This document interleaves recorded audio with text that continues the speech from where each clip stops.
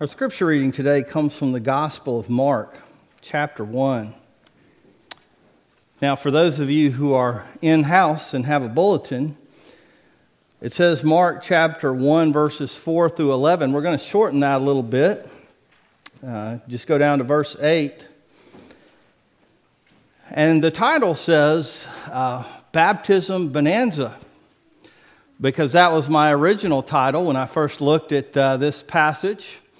I have a general tendency to plan out about 3 months of messages in advance. I kind of look and study ahead of what I want to preach on, and then as I come to it week by week, sometimes that'll change. Sometimes the Lord will give me something completely different, and sometimes I'll just feel a need to focus. And it was originally Baptism Bonanza. That was because of crazy title. It probably was never going to stay exactly that in the first place, but the idea there was multiple baptisms going on, and part of the passage just talked about John the Baptist and his ministry of baptisms, but also then there came the ministry of Jesus, his initial baptism, and then his beginning ministry.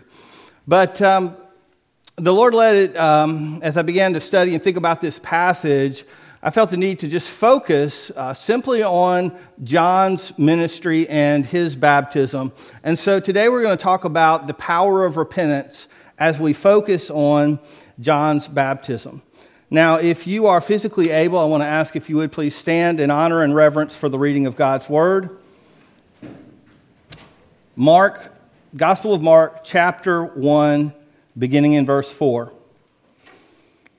And so John the Baptist appeared in the wilderness, preaching a baptism of repentance for the forgiveness of sins. The whole Judean countryside and all the people of Jerusalem went out to him. Confessing their sins, they were baptized by him in the Jordan River. John wore clothing made of camel's hair, with a leather belt around his waist, and he ate locusts and wild honey. And this was his message: "After me comes the one more powerful than I, the straps of whose sandals I am not worthy to stoop down and untie. I baptize you with water, but he will baptize you with the Holy Spirit." Let us pray. Heavenly Father, we come to you, and Lord, we thank you for your word. God, we thank you that it is living and active. Father, that your word speaks, your word is powerful, your word changes lives. And Father, as we read from your written word, Lord, we pray that the Spirit of your living word, the Spirit of Jesus, would work among us today to enliven our hearts, to illuminate the word so that we can see clearly. Father, we pray that you would remove any darkness. Father, anything that is obscuring what we need to know about becoming more like Jesus, what we need to understand and obey about confessing our own sins and failures, our own rebellions, and turning to you. Father God, we come to you earnestly asking, Lord, that you would cleanse us and draw us closer to you. Make us people who are holy and pure and ready for your service. And God, we pray and ask these things in Jesus' name. Amen. You may be seated.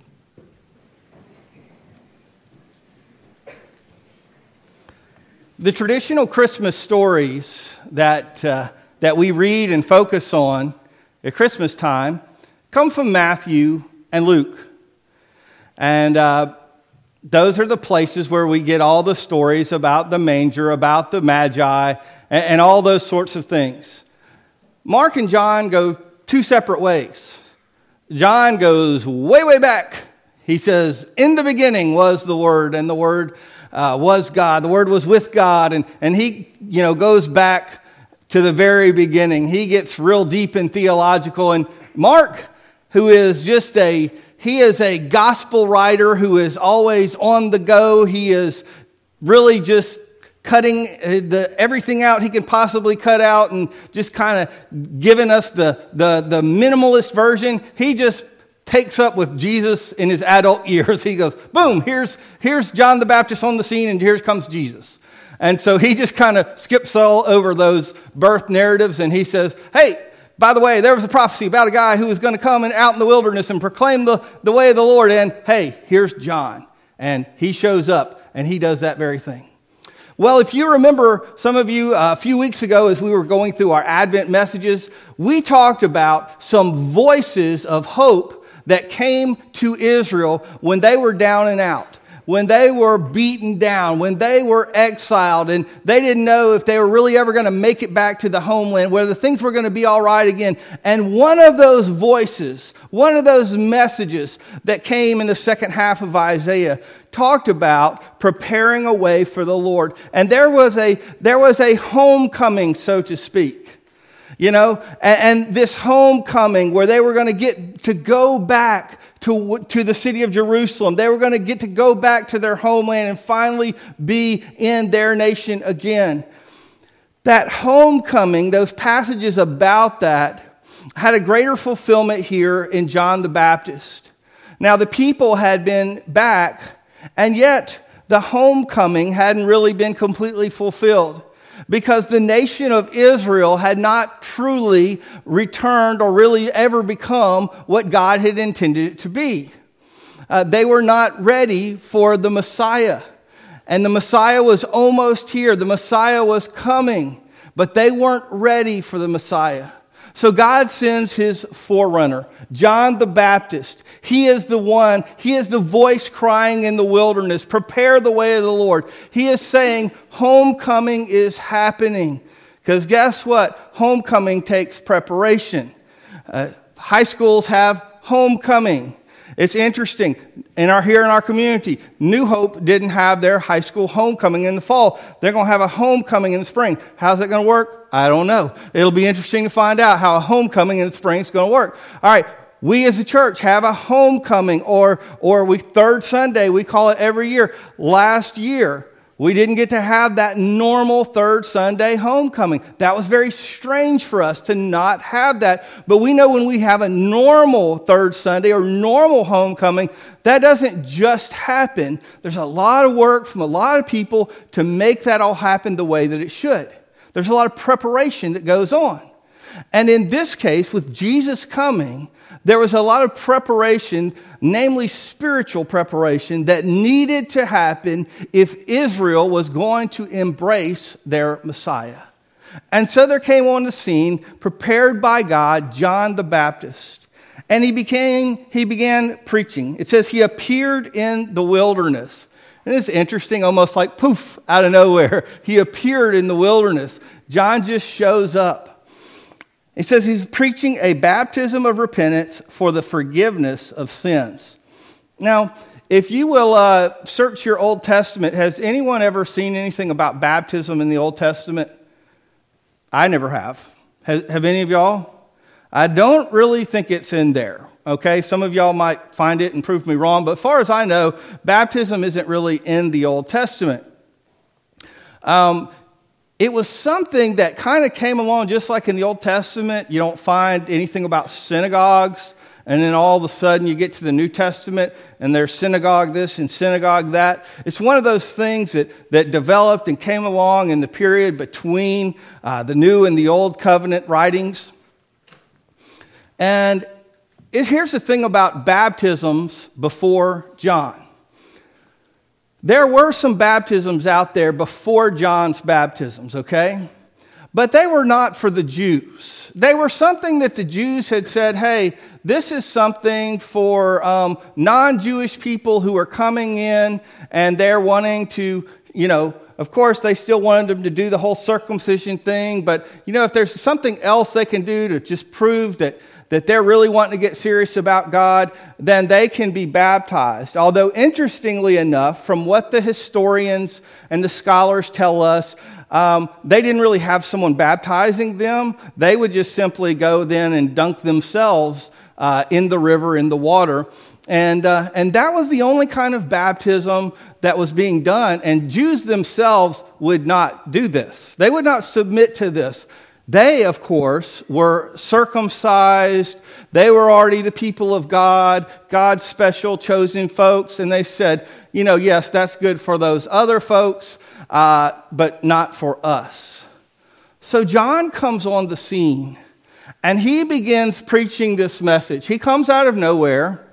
Now, the Bible doesn't usually talk about what people wear. Have you noticed that? I don't think we've got a description of what most folks in the Bible wear.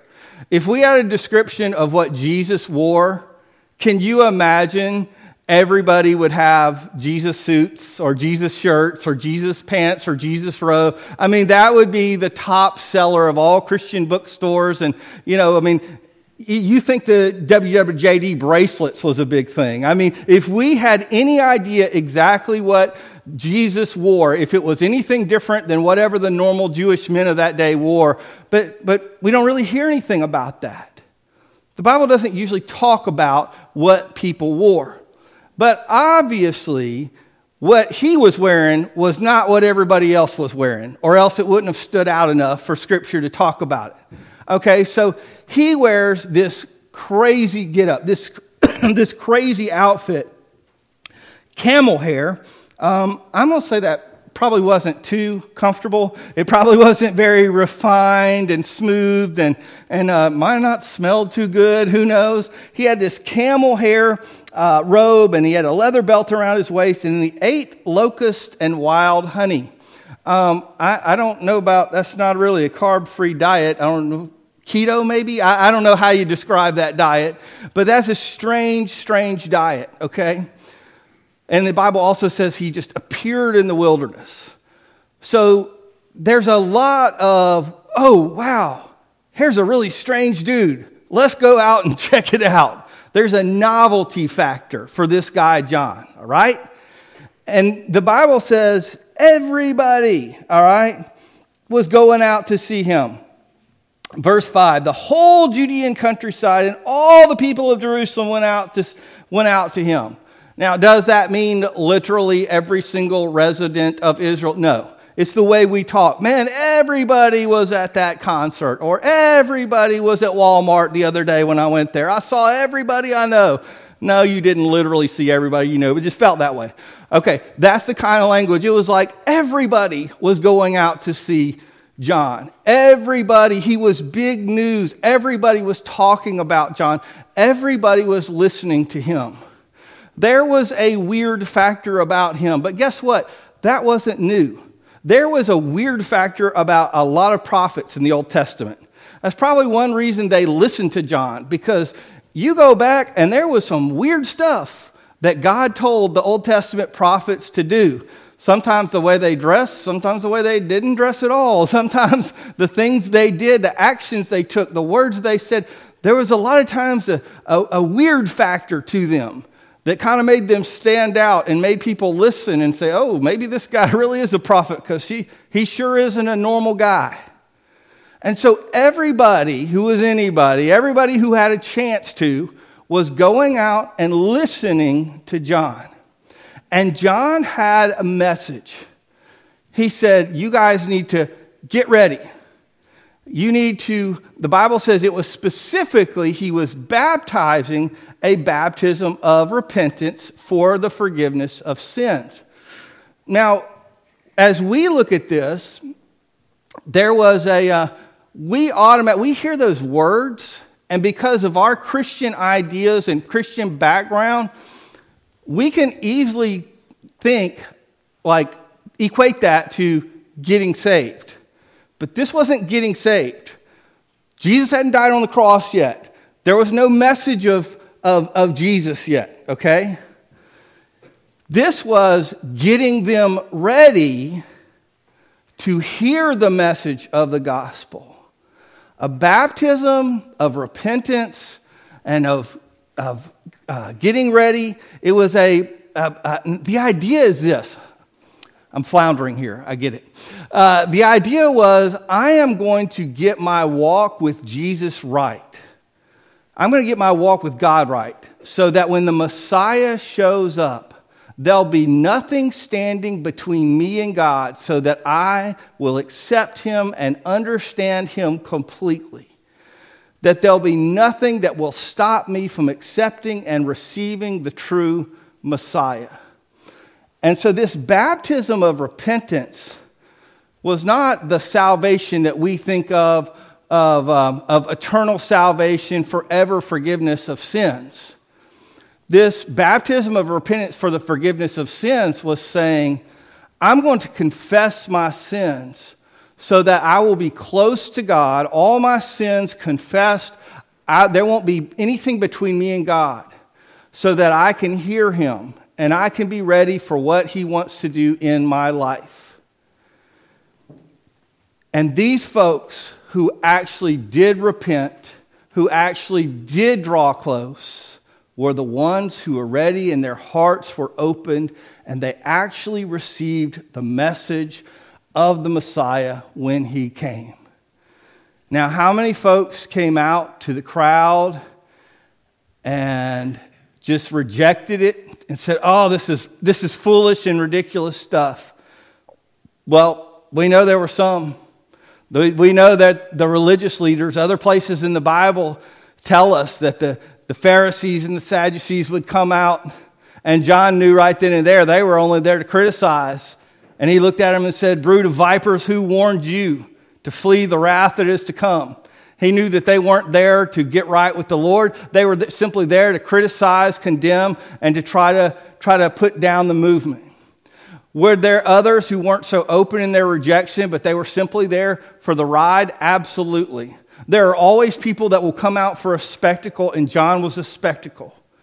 There were plenty of people who were there and probably even walked in the waters, but they were just going through the motions. But there were those who truly were sorry for their sin, who truly were repentant of their sin. And for them, that baptism, again, this was John's baptism, which is separate from Christian baptism. You can't get John's baptism today. You can still repent today, and all of us as Christians are called to repent over and over and over. A lot of times in our minds, we hear the word repentance, and we just categorize it with salvation, a lot of us. Most of the words of repentance in the Bible are actually addressed toward believers. They're addressed towards those of us who are already believers. We've gotten away from the Lord, and God is saying, you need to get your heart right, and once your heart gets right, you need to get your life back right with God. You need to get your fellowship back right with God. Be in that close communion so you don't miss me, and also so that you don't feel my discipline upon you. Because what does the Lord say? He says, those whom I love, I discipline. If you are a believer in Jesus Christ, yes, God is patient. Yes, God is kind. Yes, he is long-suffering. But there is a point as you walk away from him. If you stray off the path at a certain degree, at some point, God says, you know what? I got to take you to the woodshed. Because I love you, I've got to correct you. I've got to do what it takes to get you back on the right path. And depending on how hard-headed you are, and how stubborn you are, the measures God may have to use might be more and more severe to do that in your life. John was simply saying, repent. He was talking to a nation who, yes, we know they were not all believers, obviously, but a nation that was supposed to be believers. They would have identified, almost all of them would have identified as, we are God's people. We are the chosen ones. We are the Hebrews. We're the special ones. We believe in Yahweh God. But in reality, many hearts were far from him. And he called them and he said, you guys need to repent. Jesus' first disciples came from the disciples of John. Think about that.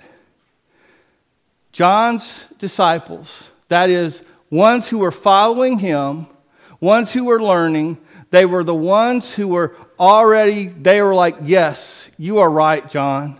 We've gotten to a place of complacency. We have gotten to a place where we were not walking in holiness. We were not walking in righteousness. We were not really living for the Lord. We just gone casual, even though we'd been prideful about our place as believers. We weren't really trusting and following. We had gotten prideful. We had gotten into sinful lives. We had let anger or greed or immoral or impure thoughts, we had let all sorts of things overtake us in our life. And we had gotten far from the Lord, even if we held up a great veneer or a great facade of religiosity. We weren't really walking the way we should walk. And they had genuinely repented. And for them, in that baptism, which was called John's baptism, and again, it's not one that exists today. It was just a short period of time before Christianity, the true church, came on the scene here. But that period of time, John was getting ready for the Messiah. And he was creating, through God's will, a group of people who had repented and they were ready to receive the message. And those folks were the very ones, those who were ready, who were listening, who said, yes, God, I confess. I haven't been where I need to be. And now I want to be ready for whatever you want to do. It was from that bunch that Jesus said, come, follow me. Come, follow me. Come, follow me. That bunch was where Jesus found his first followers that became his disciples. I think all of us this week who have emotions at all, we've been a little bit torn up. We've been a little bit all over the place. I mean, I kind of feel like if your emotions have been this steady, you're either a robot or you're on some powerful drugs. Because we've watched things in our country that just are not normal. They just aren't. And this is even for those of us who know fully, hey, we know that this world is not our ultimate home. We know our citizenship is in heaven. We can quote from the psalm that says some trust, in horses and some trust in chariots, but we trust in the name of the Lord our God. We know these things. We can quote these things. We believe they're all true. And yet, all of that being true, while that gives us assurance and it tells us that our hope, our ultimate hope is in Jesus Christ, and it's not in any earthly leader, we know that to be true. And yet that does not take away from the pain and heartache of seeing pain and heartache, of experiencing what our country is going through.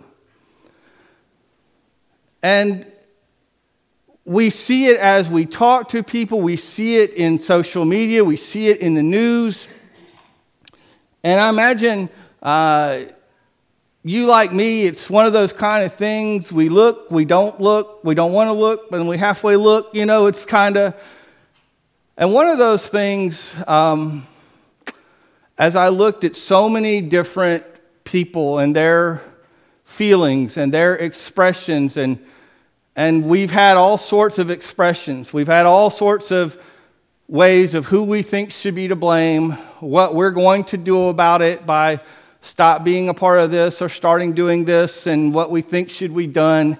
And that's not my place to do all that here. But one comment probably stuck out to me above all. And it was Gary's comment, Gary Permenter, when he quoted the old spiritual, it's me, O Lord, standing in the need of prayer. Not my brother, not my sister, but it's me, O Lord, standing in the need of prayer. Now, this doesn't mean that there's not accountability in our country on multiple levels for people. That's not it at all.